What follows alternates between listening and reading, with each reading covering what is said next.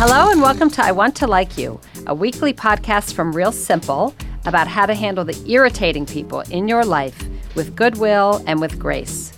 I'm Kristen Van Ogtrop. I'm the editor of Real Simple, and with me today are Dr. Gwendolyn Seidman, who is the chair of the psychology department at Albright College in Reading, Pennsylvania, and Pamela Eyring, who's the president and owner of the Protocol School of Washington. Welcome, both of you, and Pamela, welcome back. Thank you, Kristen. Thank you. So today we're talking about oversharers. I think my first perplexing experience with an oversharer was it was a few years ago. It was actually probably more than a decade ago, and I was riding the subway with a brand new colleague who I had just met, earlier that week. We were working at Vogue magazine, and we lived in the same neighborhood. And so our subway ride was probably, we lived in Brooklyn, was probably a good 40, 45 minutes long. And she was going through a divorce. And I didn't really know this woman. And we spent the subway ride. It was totally fascinating. But with her telling me this really, really involved, detailed, kind of intimate story of her divorce and why she was getting divorced and the woman that her husband was having an affair with and what that woman looked like. And I was just, I think, wide-eyed because I thought, okay, I don't really know you and I don't really know why you're telling me these things. And so, and she's a lovely, lovely woman, and we went on to become good friends. But the next morning, I mentioned to my boss, who worked with both of us, that this woman had told me this kind of personal, long story. And my boss said, well, I think she's just working through it. Like, I think for her, talking about it is her way of working through it. And I thought of this then last weekend when I watched the movie St. Vincent. Have either of you seen the movie St. Vincent? No. I have. Okay. It's great. It's a great movie, and there's that one scene, I don't know, Pamela, if you remember this, where Melissa McCarthy is at the school and she's talking to like the priest and the Monsignor and talking about her divorce. Maybe this should be a podcast about divorce. And she's saying why she's getting divorced, and then she goes down this long rabbit hole of she couldn't get pregnant. Maybe it was because her fallopian tubes were twisted because they were repulsed by the thought of her husband's sperm because he was such a dirtbag. And the priest and the Monsignor are just looking at her, in kind of, they're speechless. But maybe she, like my former colleague, was just working through it. So I don't know.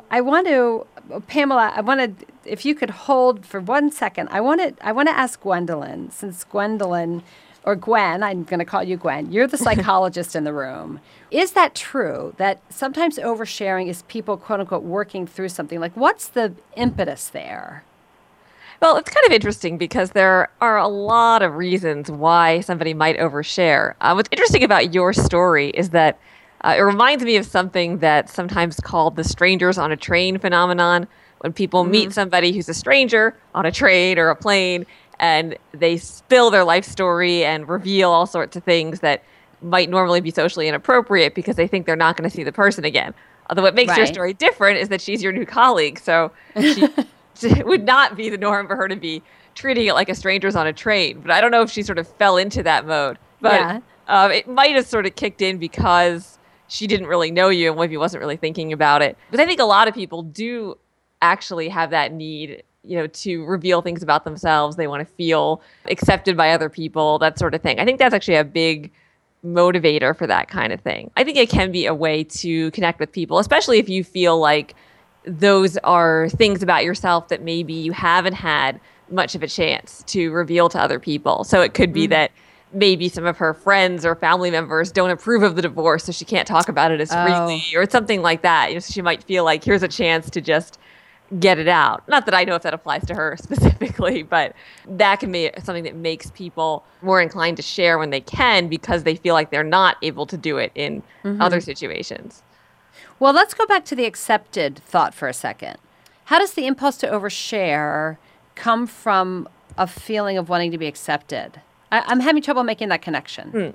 Well, I think it's that you feel like you want people to accept you for who you are and what you've experienced. Warts and all. Yeah. Yeah, kind of warts and all kind of thing. So usually, in most sort of social interactions, you don't necessarily reveal everything about yourself. And some people are more likely to hold back than others, but you don't necessarily reveal everything. And so if you're able to reveal everything and say, hey, this person still, as you said, worth it all, likes me, accepts me, then I can feel better about myself. I can feel better about those warts that I have because somebody's accepting them.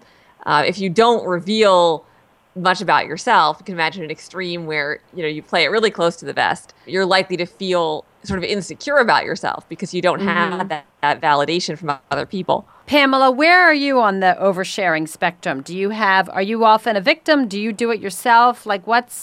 Do you have any bad oversharing experiences that you can share or overshare with us? I'm definitely a relationship person in my communication style, and I like people, and I enjoy conversation, and I travel the world, so I'm always with people.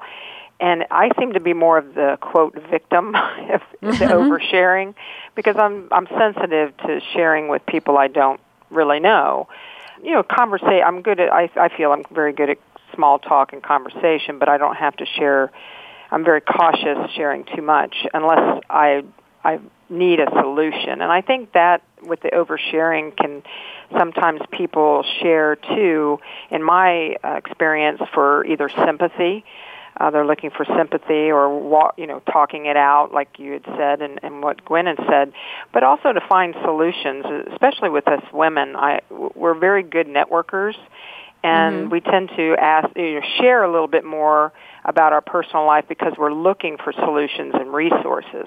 And but I have been more of the victim where it was just too much. I had someone that was just sharing too much about a divorce and family issues, and it was consistent and habitual to the point where it wasn't just me, it was with others, and it was just too much, and I had to address it with her because it was very uncomfortable. I did not want to know those particulars. We weren't like friends. We had a working relationship, and I think it came to the point where I needed to sit down with her and just say, let's have a chat about this, and here's what makes me uncomfortable. And I think that's what you have to do, is if they're oversharing too much and you're getting uncomfortable, there's ways to get around that. You could, if it's short, like you might not see the person often, use your facial expressions. Raise your eyebrows. By raising your eyebrows and then maybe turning away and not engaging in the conversation, maybe you can turn it off. Well, when you sat down with that colleague and said, I'm uncomfortable, how did that conversation go? Was that message received well? Did that person's behavior change? It did. It actually did. And at first, I think there was some confusion, like she didn't realize how much she had shared. And then when I reiterated some of the points that she shared that were making me uncomfortable, she apologized quickly for that, and we went on. And in future times, she would just maybe bring up a little something, but she'd let it go quickly. It wouldn't be in great detail or in deep conversation about that area in her life that's causing her issues. I mean, I don't want to be cold and not be sensitive, but at the same time, when you're uncomfortable, you have to let them know. As humans, why does oversharing make us uncomfortable? Why does listening to someone else overshare sometimes make us uncomfortable? Like, why? Why would that make you uncomfortable?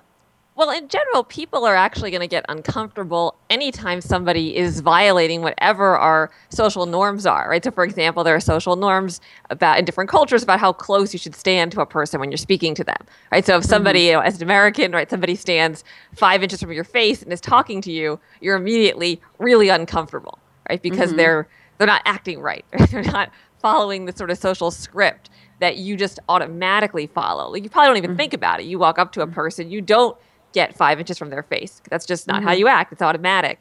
So when somebody's violating something that is sort of ingrained in you like that, it immediately makes you uncomfortable. And typically the way that sort of self-disclosures work in relationships is they're gradual. When you first meet somebody, you talk about more superficial things. You gradually increase to more topics. You gradually get a little bit more personal. And then once you're close with the person, then, obviously they're going to talk about all sorts of personal things. So if someone's violating that norm, you're kind of thrown for a loop. This isn't right. This isn't how this interaction's supposed to go. And then suddenly you're not sure what you're supposed to do because you're not, inside of that sort of normal loop of social interaction that you're used to. And there are certain things like strangers on a train, if it was really a stranger, where those norms don't always apply. And so suddenly people can be more comfortable disclosing or receiving those kinds of shares from other people because in that situation it's okay. Or in like an anonymous online environment, people will actually often reveal lots of personal stuff because somehow it's all anonymous. They feel okay.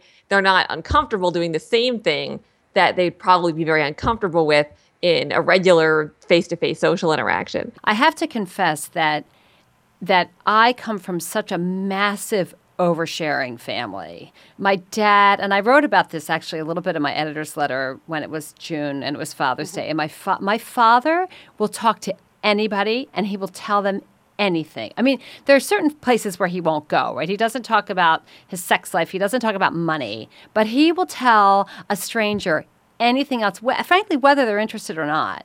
And sounds like my mother. I think, and my children would tell you that I've inherited this really same, sometimes quite awful tendency. But, is that when you look at people, and either one of you kind of jump in here, is oversharing an imposition on your listener? Like, is oversharing a way of connecting, or is it really, is it kind of selfish? I think oversharing to some extent is good. I don't think there's anything wrong with it until the other person feels uncomfortable. So when some people are very direct and they tend to just talk very directly. Look at Trump on the GOP debate last night. Oh my God, I was like freaking out a little bit because it was just too direct, especially for my communication style. But at the same time, sometimes I've had others that shared that I didn't know on a plane, and I'm on a plane a lot too. And it's been okay. I mean, if I've helped them in some way just by listening, and I was not uncomfortable, then to me that's not oversharing, that's just talking. But if it's a point where I think they're coming on to me or they're sharing things on that crosses my norms that I don't prefer, or if I recognize it's cultural and can deal with it, no problem, because I've had that happen too from the cultural standpoint. But I don't think oversharing is, unless it's uncomfortable, that is a problem of speaking with people. I don't want us to, I hope in the United States we don't get so individualistic that I can only communicate by text messaging or sending you an email. I still like people interaction. And maybe there's times when someone needs to talk something out. And if you're okay with it for a little while, talk to them or at least be a listener. But if it's uncomfortable, you got to shut it down because it'll upset you. And you don't want to be upset with the person, especially if you know them. Gwen, what do you think? Yeah, I mean, I agree that in and of itself, disclosing stuff about yourself isn't necessarily a problem, but if it does create social issues. So we were just talking about this a minute ago, right? Pamela was saying how if you're personally uncomfortable with it, then that sharing, isn't good. Or if you are the oversharer yourself and the person that you're talking to is being made uncomfortable by what you're saying, then it's a problem. I guess it can be a problem if you're an oversharer and you're not very good at reading other people's signals that they want you to stop. Right, exactly. Like, how do you know, that the other person's uncomfortable unless they come out and say, I'm uncomfortable with what you're telling me. Because some people can read these subtle nonverbals, like some of the examples Pamela was giving. You sort of look away, you look less interested, and then they say, oh, okay, I shouldn't be saying this to this person. They move on. But there are people who don't pick up on some of those signals and they just keep going. And I think if you're an oversharer who's bad at reading people, I think that could be not a very good combination for you socially. There's a movie called The Kid with Bruce Willis. It's a Disney film many years ago. I think it was in the late 80s. And he's on an airplane, and this other woman was sitting next to him, and he was trying to ignore her with his body language, no eye contact, body towards the airplane's window, and she just kept talking, and what do you do? And asking all these questions, and he finally said, I'm an image consultant. And she goes, oh, you give people makeovers, and talking. And he just drilled her and said, well, your eyebrows are too big, your hair's or your makeup's too orange, all these things in like 5 seconds, and shut her down. And he said, now will you please shut up? I mean, it's a great movie. But that just reminded me that, some people will tell you directly if you're being too abrasive or too oversharing. Yeah. And will say, will you please, I have a headache, or I really don't want to talk about that. And I think that's what you have to do if it's to that point, is to let them know, that is too personal to share, or I don't discuss my salary except with my accountant, or I don't discuss sex except with my husband. You have to share that with them. I had that happen with when Obama was running, and I was overseas, and they'll talk about politics, and they'll come right out and ask you, hey, who are you voting for? Right. Well, right. I said, well, we usually in the United States don't tell people who we're voting for. And they kept persisting, and I finally said, well, I'm not sure yet. I'm still watching the candidates. I had to get out of it. Although I knew who I was going to vote for, I just didn't want them to know. It's not their business. Right. Yeah. Oh, that's so interesting. So, Gwen, I know you study, some of your work involves the internet. Yes. I'm not sure to what capacity. But Pamela raised kind of just as an aside, mentioned earlier, our culture these days, and this, or maybe you said it, I think Pamela said it, about kind of you can do anonymous oversharing online, and so many people do it, and it feels like an easy spot to air your grievances or tell your story, et cetera. Do you feel like social media or blogs, et cetera, have influenced kind of the level or the tenor of oversharing in our culture?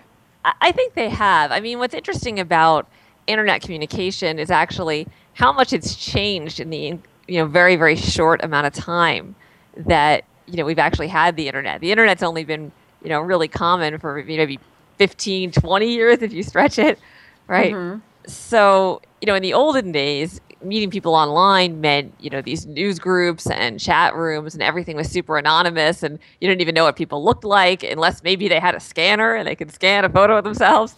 Whereas, I know it's like my college students, that sounds totally insane. I know, they're probably like, what's a scanner? Yeah, what's a scanner?